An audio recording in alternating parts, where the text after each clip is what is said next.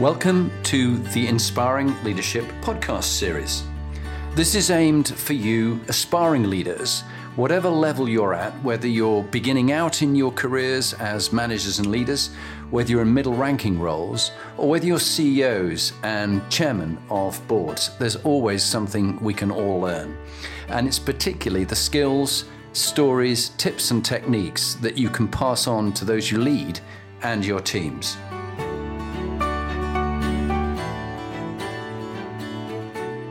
I'm Michael Jacobson. I'm a serial entrepreneur and high-performance business coach. Welcome to the Inspiring Leadership series and our host, Jonathan Bowman-Perks. Thank you very much indeed, Michael. And what a life and what a career you've had thus far, with so much more to do. And I just love the fact that a whole variety of countries, companies, you've been an entrepreneur, you've been there, you've done it yourself with different businesses, particularly arenas, convention centers, theaters, live entertainment. You put Dirty Dancing on a theatre stage show. You've done a hell of a lot. And luckily you're out of that at the moment in the middle of a pandemic. So good choice by you. But Michael, tell us a bit about what you're doing right now and also your journey and your life story, really, in a bit of a nutshell of the learnings that we can take from it. Thank you. Well, thanks for having me, Jonathan. It's really it's an interesting time in the world. And yes, I am very grateful that I'm not in live entertainment. And, you know, my heart absolutely goes out to everybody that's in that, because it's such a difficult time right now for this is perhaps one of the worst hit sectors. But personally, yes, I'm grateful. But I had a great period of time building up businesses in live entertainment and in property entertainment, which is a specialist property business where we owned theatres and I was entertainment arenas, convention centres, exhibition centres. This was mainly a business in Australia and in the Asia Pacific region, although we did have some in the US as well. But along the way, we through connections and as life and as business happens, we were invited to bid for the rights for Dirty Dancing, and one way or another, maybe it was Australian charm or craziness, I'm not sure, and hopefully a little bit of skill, we were awarded the rights from Lionsgate Films, which is the film company that owned the brand. And we then were the proud owner of a piece of paper, which was the IP to the script, or the script itself, and the IP to the name. So that then also commenced a major journey from around 2003 onwards, right into the 2010s when I eventually exited that business. So yes, live entertainment and entertainment and leisure with a little bit of mix of property was really where I built up my entrepreneurial life. And along the way, I've really, and continuing exponentially more and more so, I've always had a passion for working with other people, be they entrepreneurs, business owners, whoever they might be. In fact, probably from the time I was a child, I was, giving people advice. I was clearly unqualified at that point to give advice to anybody, hopefully now a little bit more qualified. But I always just wanted to, I suppose, at the risk of sounding cliche, I've always wanted to try and bring out the best in people. And I find that now, I have particular skill sets and particular track records in certain areas, but business and leadership being those areas, I can really apply that to people. So I've written a couple of books and hosted a TV show in Australia, and now. Well, just tell us what your books are called for people who are listening. Business of Creativity, which was a business book published in the UK, where I live now, for creatives, and then my other book, which has a very long title, chosen by the publisher. I still love them, but it was called Entrepreneurs, Mavericks, and Empire Builders. Oh, that's good. By my published in Australia. And that was really where I went around and interviewed around 20, 25 very high achievers in entrepreneurialism, in venture capital, in creativity, mainly in the UK and also in Australia. But it was an Australian kind of focus book. They were more well known there. And that was published in 2019. And then I hosted a show on Sky News in Australia as well, which was called Nothing Ventured, which was similar, interviewing entrepreneurs and business people. And now, as I have, really on or off, but now I'm completely focused on it. I work as a business coach with a bunch of ambitious entrepreneurs right across the world. And I've got a couple of programs in development, but I got to say, I actually have a passion for working one-on-one with people. And, I work with people in Australia, the USA, South Africa, UK, Europe. And I really find this is a fantastic, it's fantastic. I actually feel privileged to actually get paid to do it, because I eventually get so inspired working with these people as well. But that's why I'm now focused on. Good. And take us right back to childhood. How did this entrepreneur, coach, business speaker, how did you begin out? And who was you were giving advice when you were younger, but who in your relations or your teachers were quite role modeling or were quite defining moments in your upbringing? Yes. Well, my dad he's still alive, but he is no longer working actively, but he was a concert promoter. And concert promoters, AKA gamblers, are perhaps the textbook entrepreneur. In fact, they're right on the very end of the spectrum between entrepreneur and gambler, I would say. But nevertheless, he was a concert promoter, and he was Australia's leading concert promoter right at the time I was growing up. And it always helped for my popularity in school, because I was always able to give out free tickets to people. Although, funnily enough, the people I gave free tickets to never call me anymore, but that's another matter. He was a textbook entrepreneur. So I was able, really, by osmosis, to model entrepreneurialism, I guess, just, as they say, around the dinner table. That was all I knew. All I knew was, somebody doing deals, flying all around the world, getting calls at all hours of the night, putting things together. And that was what I modeled, what I observed. And I had this, as we all do with our own parents and our kids do with us. You have the ability to see what's working and what doesn't work, and what's stressful and what's not stressful. And concert promoting to me is extremely stressful. So I sort of thought, how can I apply entrepreneurialism and what I perceived as the enjoyment of entertainment business, but in a safer way. So that's what I aspired to do. But then on the other person, when I was in year 11 at school in Australia, which is around, 17, I think, 16, 17, I had a school teacher who was actually a multi-millionaire, and he taught. He enjoyed. He was very wealthy, and he enjoyed teaching. I believe he'd inherited some money or some such thing, but then he'd spent the majority of his life, I guess he was in his 50s, and investing in the stock market and trading on the stock market and doing these kind of things. So, and he enjoyed working as a teacher, but he taught business studies, and it was really a paid hobby. And so he taught me. We got talking, obviously, in the course of class, and at that stage, you're kind of old enough to communicate properly with your teachers as adults. And he started to teach me about the stock market. And in those days, wasn't that long ago, I think it was around 1994 or 5 maybe, but of course it was still a little bit before Google. He recommended me some books on the stock market, which I went away and read. And then I started to trade the stock market or invest in the stock market, which then I used to pay myself through university. But nevertheless, he was and continues to be, but he was an inspiration for me, and clearly one of those key figures that you meet across the path of your life, which then propelled me forward and propelled my passion for business. Fantastic. And so from that upbringing, and entrepreneurship was in the blood, not only dad, but the millionaire business studies teacher. That's the best ever.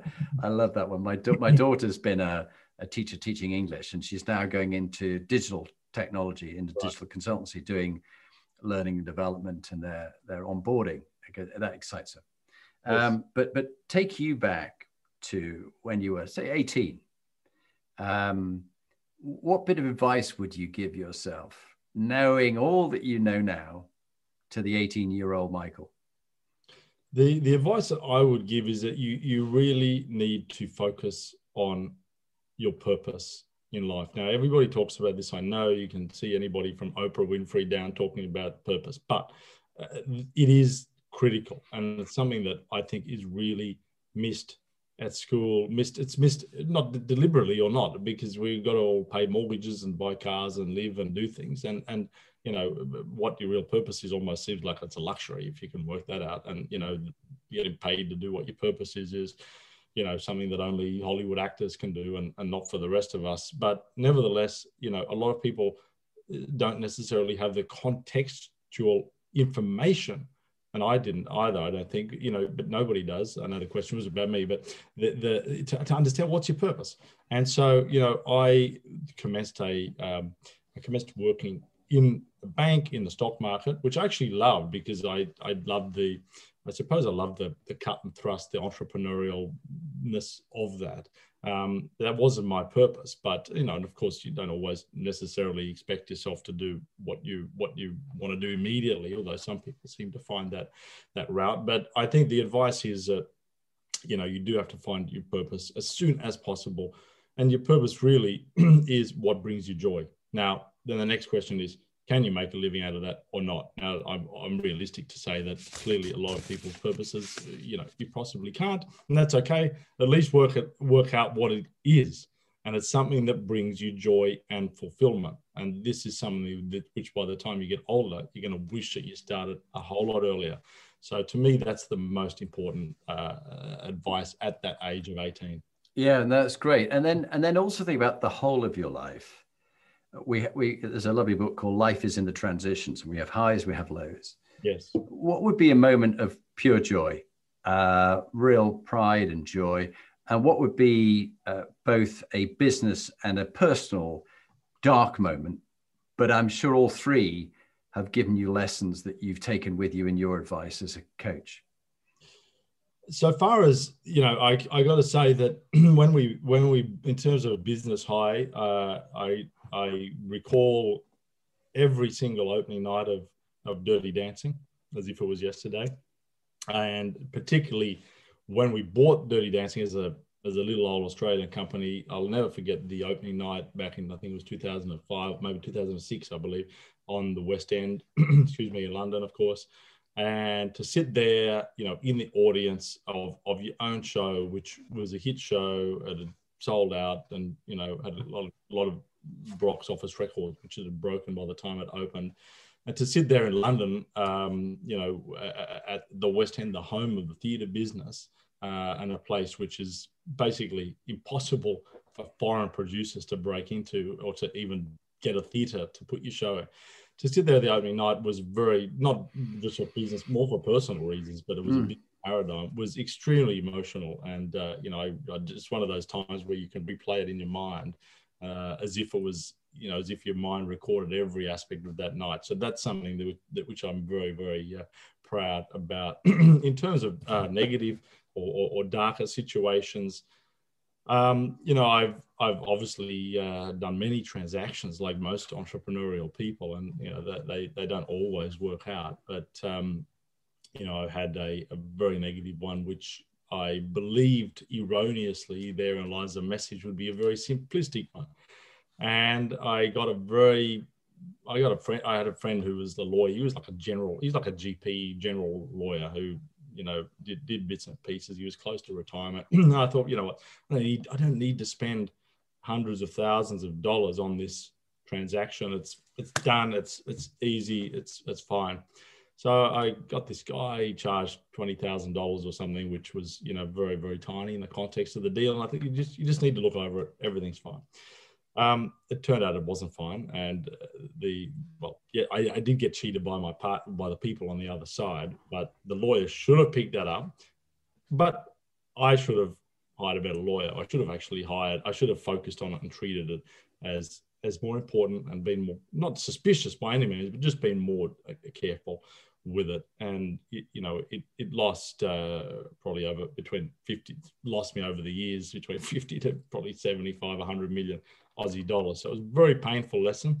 But I came to peace with it. And I mean that sincerely, because you do have to, we don't have to, because many people don't, but I did look back and try and learn my lesson. And I realized there's just no point blaming everybody else, because ultimately I have to take responsibility. Nor do I blame myself, but I took responsibility and then I just moved on. Yeah. And that was it. But yeah, it was a very dark moment personally and professionally at that time. And certainly it wasn't a happy period. Yeah. And what about personal life? Any highs and lows with family and friends and things that would hit you hard? Well, look, I think in when you're in entrepreneurialism, you do have difficult times. There's no doubt about it. And I find the way I'll answer that question is this: when you have a family life or a personal life or a partner or even friends, it's when you're in the day-to-day of entrepreneurialism, you'll go home to dinner at the table, or you'll be with kids, or you'll be with friends, or you'll be in a picnic on the weekend, or whatever it might be. And you can't switch your mind off. I don't mean that with any disrespect to anyone that works for other companies, because I know that employees and team members work hard as well. But you literally can't it's very hard to give yourself permission to shut off. And also, you may literally not be able to shut off, if you're in the middle of doing a deal or something at that time. Or if you're stressed about something, it's pretty hard to just, overcome it. So it does affect your relations with people, and people can see it. You think you're hiding it and you think you're all jolly, and people can see it on your face. And, I remember a friend of mine who was a doctor at, he's a friend of my kids' friends, actually. That's why I say ours, but he was a doctor in the UK. And at one occasion, the barbecue, he called me over. He said, "Look, is everything okay?" And I thought, "Everything's fine. I'm happy. I'm laughing." This was a number of years ago. He said, "Oh, it looks like something's not quite right, or you're not quite present in the moment." And I just brushed it off and said everything's fine, and typical man, and he did everything straight. And I went home and thought about it, and he was right, of course, because I did have something on my mind. And it was interesting because clearly doctors are trained to look at you and look through you and to look at what you're not looking for. And I realized, I don't really want to be carrying that energy around at all times. And that was actually an important moment. I realized that I want to start to move into other areas, not just this continual buying and selling, which, I then want to also use my positive experiences and negative experiences to help other people in entrepreneurialism, because having been there myself, having been distracted at the dinner parties and the barbecues and everything else, as I just explained, I want to do what I can do to prevent other people from having to do that. Not as some kind of hero, but because if they're not like that, they'll be able to fulfill their purpose a whole lot better, contribute to society a whole lot better. Brilliant. And sorry that you had to go through that, but I think it then makes you more human and more humility for yourself, like the doctor. I imagine your skill, Michael, I've sensed it in our conversation at the very beginning. You're very intuitive and you sort of pick things up. And, and we have to learn the skills now of doing this over a medium where we're watching just this. Yep. And someone might say to you, and I go, "Michael, how are you?" And you go, I'm fine. And I go, I'm not getting that. It's not landing with me. What's really going on? What's really, really going on? Well, funny you mention it, and out it comes. Okay, let's go around the Inspire Leadership Compass, just to sort of quick fire your kind of views and perhaps some tips. Starting with MQ, the true north, the values, fundamental values that you grew up with and believed in, and how you perhaps brought those into your businesses, or maybe been in a business which didn't have your values and where there was a clash. And what do you do when your values and you drift apart, like magnetic north does move? True north is always true north. What have you done, and what tip would you give people who are listening? Absolutely. Well, look, I think that your values are really, of course, ideally they're going to be instilled in you in childhood, and not through negative experiences. But that is your compass, and that should be your compass, of course, in relationships and in business as well, which is also relationships. And the fact is that people don't set about. I don't believe people set about to dislike you. People don't set about to break up or get divorced or dislike each other or have litigation with their business partners either. That happens when there's misunderstandings and when there's breakdowns in communications, or when there's issues around people's value systems. And so I believe that when you're in business with somebody, be they an investor, a partner, whoever they are, yes, of course you got to have integrity, but to me, I behave to I aspire to behave towards them with the respect that honors their faith in me or their investment in me, and their investment in me may be financial, maybe time, and maybe a life partner giving you their life, whatever it is. Somebody's invested something in you, and that is, I believe, that bond must be honored. And of course, there's ups and downs, and not everything works out in business perfectly. And there may be things that upset people from time to time, but if you try and honor that at all times, I think you're on the right track, and that's what I believe that I do, and I try to do. And if something doesn't work out this year, well, it doesn't mean that it's not going to work out next year, or it doesn't mean that I've forgotten about you, or that so I always try and if things work out immediately, things work out later, it doesn't really matter to me. Once they're engaged with me in one way or another, I've got a very strong sense of loyalty, and I'll do every single thing I can to honor that relationship, as long as I've got breath to do so, and that's how I try and operate in business. I believe that I operate that way. Really good, and you've made me think that often people don't get to know the people they work with. And one of the things that I learned recently, I knew it from before, but I'm finding it's making such a difference, is I ask people for their life story. Yes. And maybe give them an hour to tell me the whole life story and the kind of person they are today and the values they were brought up on. And when you understand the journey someone's on and what they talk about and what they highlight, I found that's really helpful to understand their intent, because we judge them by their actions and never their intentions. We judge ourselves, yes, being hypocrites that we are, by our intentions and never our actions. Yes, yes. So I'm sure you do that, but I do find hearing people's life stories incredibly useful. Taking on to a point you were making earlier about focusing on your purpose, PQ is the next thing. And Lee and I would agree with you that what gives your life meaning and purpose, or dharma, or I have a calling, which is doing this, and a vocation. So yes, it's like, I don't get paid for this. I just really believe in it, paying it forward. And you'll recommend a CEO to me, and he'll come on, and then he'll recommend someone else. What gives your life meaning and purpose? Why do you do what you do now? Look, I think it's a great point, and I believe that also, if you, not that you should, but if you would, or not that you should always, but if you would do what you do for nothing, then that's how you really know that you love what you do. Excuse me. If somebody pays you to do it, that's all the better.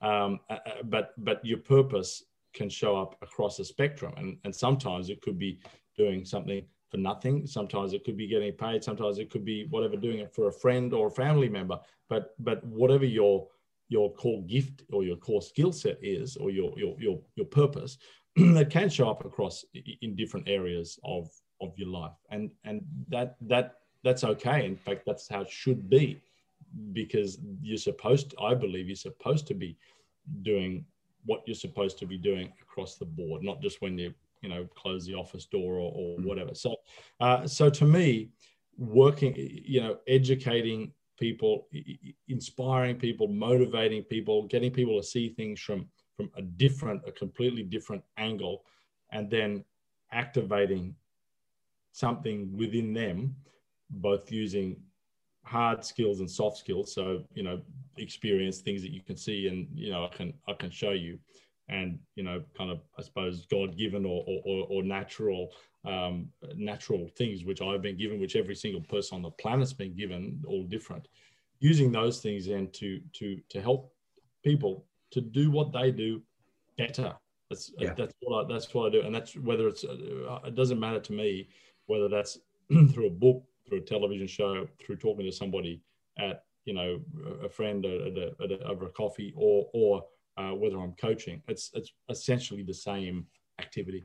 Yeah, beautifully put. And then taking us on to another aspect we talked about before, the importance, particularly, it's been highlighted in the pandemic, mental health, physical health, well-being. and many leadership models don't talk about this enough. They think, oh, we've forgotten something. Oh yeah, people's health. We've run them into the ground and they're all getting ill and they're going off sick. Why is that? So what's your approach to your mental and physical health and well-being? There was the doctor spotting that something wasn't right in you, but you look in good health at the moment. Tell us, what do you do to keep in good health mentally and physically? And when you've fallen off the wagon, whether it's alcoholic or anything, what do you do to get back on again? I absolutely. Look, I think that really, if you're not feeling good on any given day, you're certainly not going to be giving your best to your work, to your life, to your loved ones, or to yourself. That's a fact. And I think, a lot of the time where I go through the day and, your state starts to drop, or you just realize you've gone from 10 to, 6. Oftentimes it's when you're not feeling great. It could be you didn't sleep that well the night before. It could be, your shoulders are a bit stiff or something. It could, anything like that. And sometimes you don't even know consciously what it is. But you drop below where you want it to be or where you're used to being. And then it shows up in your demeanor immediately. I find that it does. But it's really easy to stay there as well. The key is to mentally pull yourself back up, but it's hard if you don't feel that great. So I personally, in a very detailed answer to that question, I go to all sorts of, complementary healthcare people and take supplements and, meditate, and also really try and focus on what my state is at any given time as well, and how that works in circumstances that you're in. So I really believe that your emotional health, your physical health, your spiritual health, and just your day-to-day operating behavior, they're all connected and interlinked. So to me, it's an ongoing journey, an ongoing activity to try and be at the peak as best as possible at all times. And I think if you try, then if you set your subconscious mind to tell you if you drop, or if your state drops, and then you can work out why, then that's the key to know. And then you can check in, what is it? Am I hungry? Am I tired? Am I stiff shoulder? Whatever it is, or just not enjoying this conversation, or whatever it is, then you can adjust that. So I find it's very important to have all those areas. I couldn't agree more. And as I've had to handle some difficult moments in my business life and my personal life, I found that whether it be getting therapy at the time, or whether it be eating well, sleeping, midday, power naps, supplements, as you say, I do a lot of mindfulness, journaling, 5minutejournal.com, I find very good. They really do help. For us, as what I would describe as, we're business athletes. Yes. And we've got to look upon it as that. And too many times I come across CEOs or managing directors, partners in professional services firms working 12 hours a day, 7 days a week, 365, and they can't understand why suddenly down they go. And I go, you've been setting yourself up for failure for months, if not years. And you've got this huge paunch of food and beer and stress that you're carrying around. You've got to do something. And I've seen some major changes in people. One in particular I met on a train 5 years ago, and we've just finished working together. Wow. And he said, completely transformed, because he's got a personal trainer, there's mindfulness, he's really eating healthily, he's cut out the booze. And of course, he said what's helped in the pandemic, he hasn't been doing crazy traveling where he's been getting home at 4 a.m. and then leaving at 3 a.m. Eating garbage foods in hotels and so on. Yes. Correct. So there is. I agree with you. It's so it's so important, and as whatever's going on within you will soon show up outside. And so if you don't fix it, be it bad food, bad thoughts, bad whatever, or less than optimal, shall we say, it's going to show up in your life. That's just the way the world is, not a doubt. So and then you got the double whammy that you feel not so great. And then you've created a world around you that's not so great. Yeah. And someone said to me, you're never not communicating, and your body communicates. You see it in your skin and that kind of stuff. The next area that to talk about from people and travel, particularly with someone like yourself who's worked in Slovak Republic, Czech Republic, Romania, Poland, UK, Australia, all around, Yes. is cultural intelligence quotient. And it's a new area we're looking into around diversity, equality, inclusion, which has been around for a while. But how have you helped people adapt to different cultures? So this is beyond emotional intelligence. This is like a environmental intelligence. And what lessons would you give to people about improving their cultural intelligence? CQ. Look, I think in terms of especially in terms of diversity and inclusion and just in general, I take a really simplistic view. if firstly, I was brought up by my parents and my dad in particular was very big on this and continues to be. You treat everybody exactly equally because they are equal. And my dad, honestly, whether he was talking to the Queen or anybody else in any other socioeconomic group, it's quite, in fact, I've never really seen it with anybody else that I've ever met apart from him. He doesn't see any, and rightly so, he sees no difference. He chats and he's been with, I don't know if he's been with the Queen, but he's been with, pretty high governor generals and high people. But he doesn't talk to them any differently to the way he talks to anybody else in any other aspect of his life. And, he sees them as people. And that was a lesson which I absorbed as you absorb as a child. And I believe that this is the only way that, I can't imagine why you would be any different. And I know that sounds very simplistic because obviously the world is riddled with people who disagree by the very nature of that comment. But really, I think firstly, so that's firstly, everybody's equal. And also when you talk to somebody long enough, it doesn't matter who they are, they're human and they're going to have hopes, dreams, passions, loves, stories. And, this is fascinating when you stop seeing what they do or who they are or whatever, or it doesn't matter, they all have the same pain points. A Hollywood actor is going to, you're not going to really have to talk to them for that long. If they open up to you, you find what their problems are. And then suddenly, they're no different to anybody else, which of course they're not. And somebody at a, quote unquote, lower socioeconomic status, they're also going to have hopes and dreams which deserve to be honored and brought out. So, that's how I see things. In terms of cultures abroad, I also believe I'm very inquisitive, very curious, and, I am fascinated and love to absorb cultures everywhere that I go. And I find that, I've spent a huge amount of time, continue to spend a huge amount of time in Slovakia, Czech Republic, Central and Eastern Europe. And of course, I've traveled extensively around the world. As you can imagine, coming from Australia, we have to travel everywhere. People would ever come down to us for a meeting. But, I think that if you're interested or trying to educate yourself in a place where you are doing business, or the hotel room where you find yourself, instead of just sitting watching TV or something like that, if you get out and you try and look at things, just go for a walk and absorb the atmosphere, then you're absorbing the culture, and then you're honoring that and you're understanding it to a degree, and then you can take that with you everywhere and understand it. Yeah, and I just so agree with that, and I want to honor my brother, Dr. Graham Perks, for role modeling what you've just been talking about. Sadly, back in January, a psychopath attacked him, broke into his house, tried to kill him, and tried to burn his house down with his family in. But it was in the news. It's another story, and it's shocking. And I'm still coming to terms with it. He lived, but he only just lived, and it'll take 2 years for him to recover. And you just think a man like that, who would welcome people from Syria, from Afghanistan, whatever, because he was a surgeon. And so if there were people visiting, he'd invite them to come and stay, just like my mother used to do on the way back from church.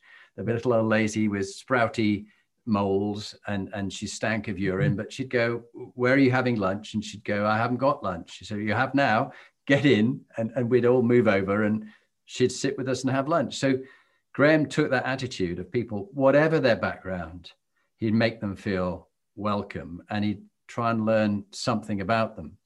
Yes. And I think it's a really important area: diversity, equality, and inclusion. And it's lovely to hear that. Let's move on from the environment down to a personal thing, emotional and social intelligence. Your ability to read yourself, read others, read the environment, which melds into the CQ bears. But you've got some great skills in listening, rapport building. You have to read your clients as a coach to these other entrepreneurs. How did you learn it most recently? You're a lifelong learner, I'm sure. Where have you been picking things up about those skills?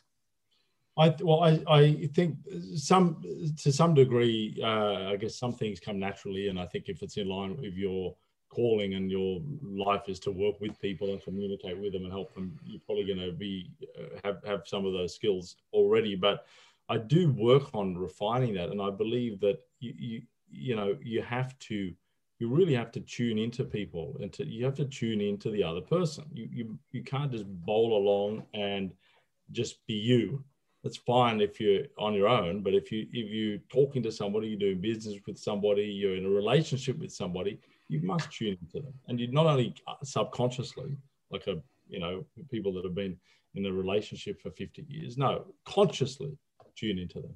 And when you do that, then you really see a whole different side of a person, and then you can really have a greater understanding of them, a greater empathy, and a greater ability to communicate directly to them with them at a very deep level. So yes, I've done a whole lot of studying this area and courses and reading and really trying to enhance my understanding of it. But I think at a simplistic form, that's it, because all too often people will just go up, they'll put a natural barrier and just be them. And that's fine if you're just, racing around in the middle of the day and you don't have the energy to engage. Okay. But if you want to have meaningful conversations and meaningful interactions, you must tune into the person. Yeah, so true. And as an entrepreneur who travels the world and has bought and sold businesses, been successful, been stung with that contract that you talked about as one example, I'm sure there's many others. How have you coped with RQ, resilience quotient, coping with adversity, setbacks, disappointments?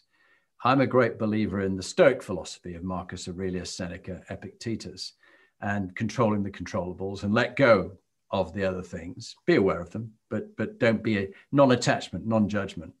What about you? What's your way of handling resilience and coping with adversity?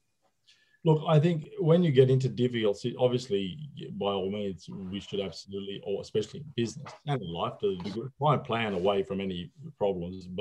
That's a fact. It's not a badge of honor to get into problems or to be stung or to have issues. But from time to time, we all have them. But try and plan away from them. But the fact of the matter is, we're here. We're pretty familiar enough with what life's all about by now, and we know that.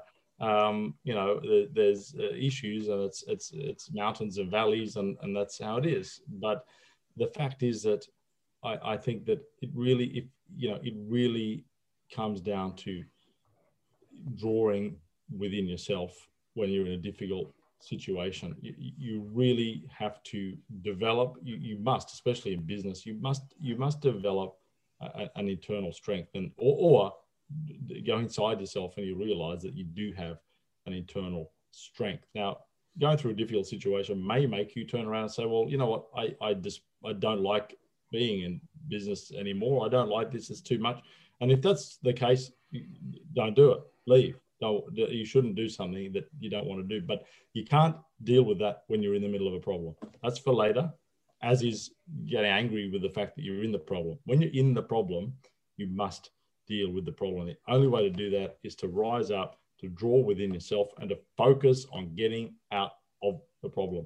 So many times people focus on I should do this next time, or I didn't do this, and that just keeps you in a circle. So that's what I've tried to do or have done in the past. And then you going inside and then you're finding that strength, you're finding answers, you're finding inspiration again, just to keep going. It can be difficult, and you got to find things that you enjoy to keep you happy along the way. Could be just going out coffee and going for a walk, but just the small things are going to keep you going through those little bad patches.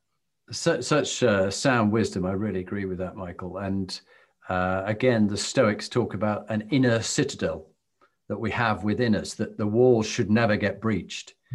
And Viktor Frankl, Man's Search for Meaning, talked about that they can do things to your body, but your choice and your mind and how you, a situation is neither good or bad, but how you think about it is. And you have choice between stimulus and response. And I think we often give that choice away to others. I had to because they did this to me. No, you chose to. You chose to. So I think that's very important. Now, people think about it. It's great to read books as well, but then oftentimes when people are in the circumstances, all the knowledge goes out the window and they just react, or we all do, we're human. But the key is to read these books and Viktor Frankl's learnings and everything, especially, and then have it practice ready, it, apply it. That's the key. Yeah, and that I think is what I like so much about Stoical philosophy. It's not just about knowing the philosophy; it's about living it and actually preparing for death, because it's the one thing that we can be certain of. We're all going to die. None of us are getting out of here alive. No, it's like, it's only ending one way. And, in my brother's case at 65, suddenly he almost died. And it was such a shock to us, but he lived. My father was killed when he was just 35, fast jet pilot in the Navy. And he died saving two other people. They lived, he died. That was a calling he made as a leader, which is why I do this work with you and others, because I was an instructor at Sandhurst and I was average and I thought I was something special. And they told me, no, you're average and there's others who are better than you. And I thought I need to learn from someone. So I went back to learn from the people who'd served with my father. And that's why Inspiring Leadership has sprung up. Brand, your brand, your reputation, your image, your impact, Michael. Here you are as a coach, you do 360 with your clients and things like that. But as you were growing up, how did you get 360 feedback? Because entrepreneurs often can live in an echo chamber or be alone and go, this is a good idea. And everybody goes, yeah, it's a good idea, boss. And off they go. But they don't get independent advice like from people like you and myself much. What have you done to learn from feedback over the years?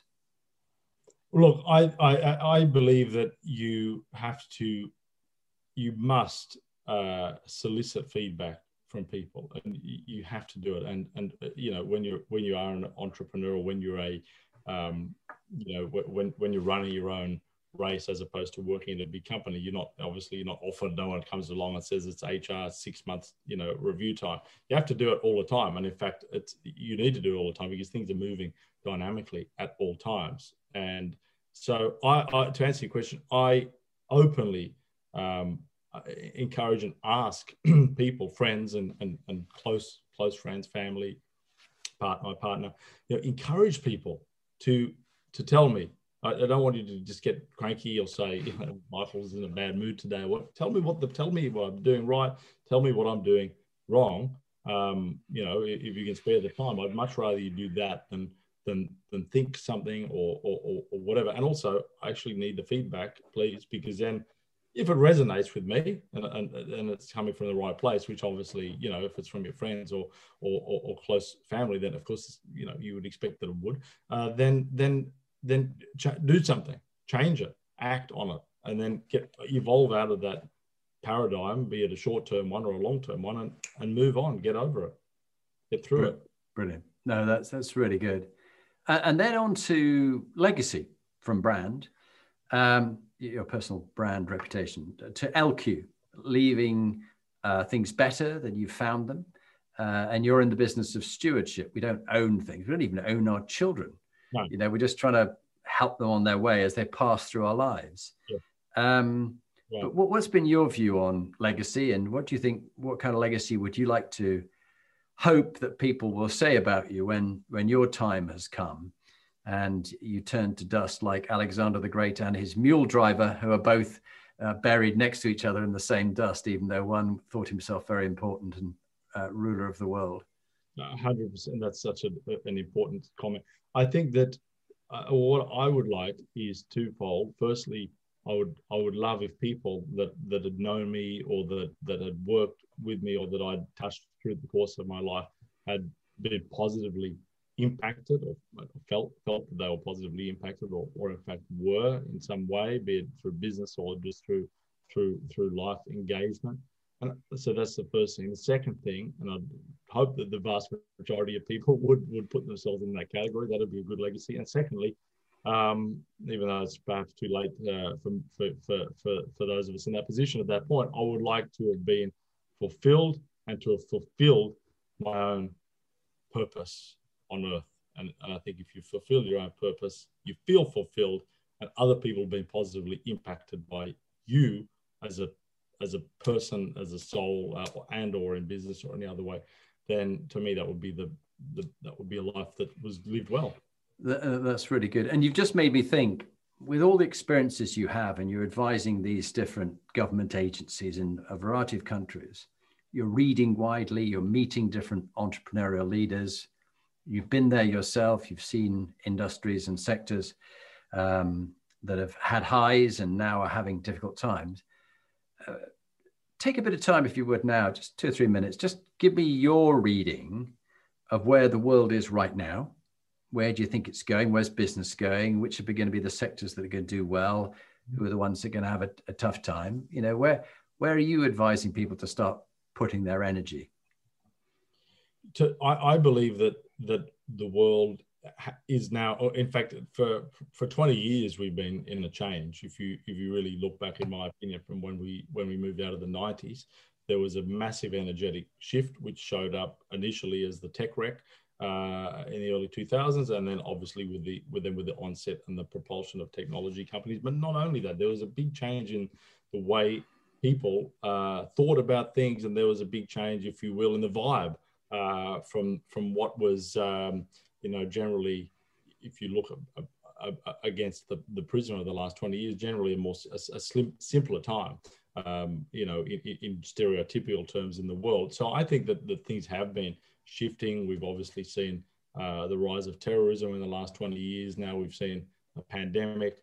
So things are changing. Whether they're connected or not connected doesn't matter. Things are changing, and I think that people, what I believe is that people need to recognize that things are changing, and they need to accept that things are changing. Of course, me and we all hope, for example, that the pandemic will end and life will go completely back to normal. And maybe on the surface it will, and I hope that it does. But something will still have changed. Something will have shifted beneath the surface, and we need to be aware of that. And I think that looking forward in life or in business in particular, and in leadership in particular, you must be future ready. And we're in a time now, especially with technology being the accelerator beneath so many of the changes. We have to realize that the life as we know it, I mean, it's going to completely change in probably 5 years, let alone 20 or 30. So you have to lean into it. There's no point fighting it. There's no point wishing everything's going to be the same. Some things will stay the same, and we'll still have our families and loved ones and partners and so on. But, life around us will definitely change. And so I believe that people need to be aware of that, be broadly read about it, and not just one particular media organization or whatever. And you need to then take it inside yourself and try and think about it. None of us can predict exactly what it will be, but it'd be good, especially from a business or leadership standpoint, to be on the right side of it.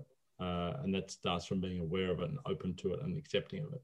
Yeah. And whether it was a misquote or whatever, but the CEO of Goldman Sachs is sort of taken out of context, but saying that, this working from home is an aberration. We're going to go back to how we were. How do you think the offices and our ways of working with each other from a technical point of view, because your technology is something that you're very interested in, how do you think we will be working with each other in the next 2 or 3 years?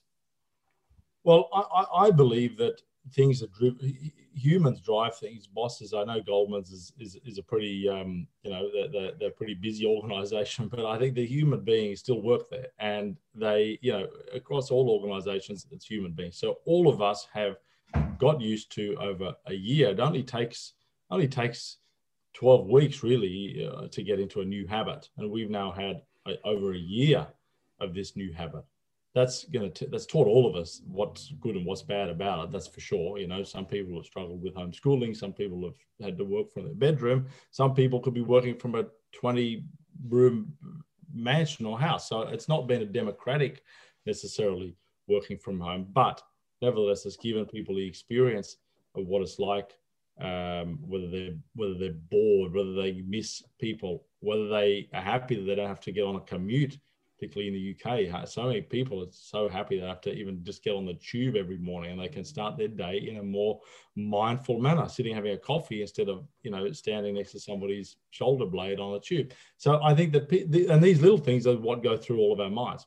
So if I was a betting person, I would say that things will revert, you know, to maybe 60, 70% the same in general, but there's going to be something that sticks.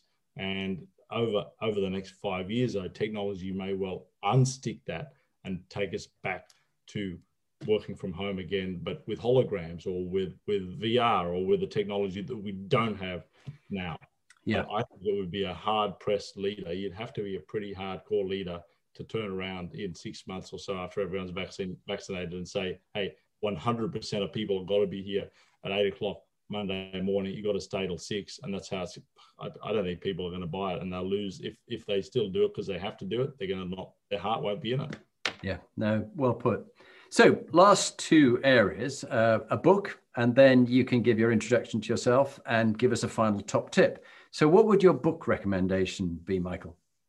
One of my favorite authors and speakers is Dr. Joe Dispenza, who speaks, you know, broadly on quantum physics, but also on human super performance and whatever that. I mean, that he brought. What was his first name? His name is Dr. Joe Dispenza. He's an American author and speaker, and he's got a book called Becoming Supernatural. And this book is all about high performance, but not just high performance, such as, you know, get up at 3 o'clock in the morning and meditate, which is part of it, mind you. Although I haven't modeled that part yet. 6 o'clock's enough for me, but you know, it's all about how do you fully, like what we were talking about earlier, how do you fully invoke mind, body, and spirit to become a powerful person, powerful for yourself, not power over other people. And, you know, he brings in quantum physics, he brings in all sorts of different universal concepts, although it's not a by any means a sort of a esoteric spiritual book. It's a really meaty book and meaty concepts that, you know, you read it and it really transforms the way that you think about your own performance, which of course is at the end of the day what we talked about before, the thing you've got to constantly be tweaking. Brilliant. Thank you for that. I will definitely get it, and hopefully there's an audio version for me to listen to, and I'll be listening to that in the next week. I'm listening to Malcolm X's autobiography at the moment, which was very interesting. I find that very powerful. So let's go into your top tip. Do your introduction. Give us your top tip, if you would. I'm Michael Jacobson. I'm a serial entrepreneur and business coach to high performers all around the world. My number one tip for productivity, for achievement, and for fulfillment is a concept called zero-based thinking. Now, zero-based thinking was originally generated by Dr. Brian Tracy, who is, of course, a best-selling author and one of the original pioneers of self-help, if you will. But what I love about zero-based thinking is that it merges past, present, and future. And it goes something like this. It's very simple, but it's unbelievably powerful. Knowing what I know now, would I still, and then you insert something from the past. So would I still hire Sally as head of marketing? Would I still marry John? Would I still merge my company? Would I still, you know, in my case, would I still do a deal with a cheap lawyer? Would I still do whatever it might be? And then you insert it. Now, why it's powerful is this, because you're not attacking yourself for mistakes that you've made. You're not engaging in regret. You're soberly observing a result from the past, but you're also looking to the future and saying, well, what result could I possibly want? Because the result that I want in the future is an optimized result. I don't want anything other than 10 out of 10. And then you're then merging the present by saying, well, what would I do now? Knowing what I know now, not what you knew then, what you know now. And it gives you clarity within 1 second.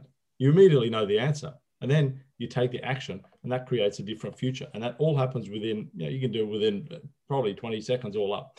And it's an extremely powerful strategy. It's a life changer in business and in life. It removes emotion, it removes negativity, and it gives you a very, very clean, simple answer to your question. So this is, to me, the top tip that anybody can do, and you should do it on a weekly basis across your life. And you root out weeds. You can do different things. You can, it's not only negative. You might say, well, I know what I know now. That was the best decision of my life, getting engaged to this person or hiring this person. So, if they're still in my life, I better appreciate them a lot more and do a lot more with them. So I can work that way as well. Really powerful tip. Brilliant. Michael Jackson, thank you very much indeed. Stay on, we'll have a bit of a chat. Okay. But I really appreciate your wisdom and your experience, and thank you. Keep motivating people around the world. Thank you. Thanks for having me on the show.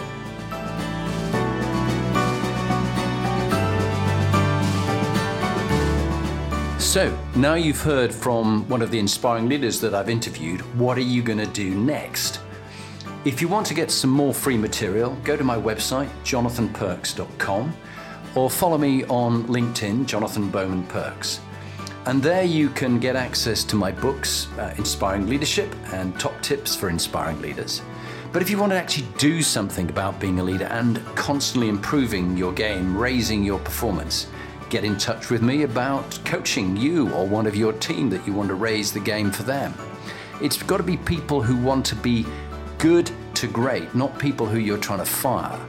And if you're looking for a motivational speaker, get in touch. Or if you want me to work with your team coach, I would be delighted to help you.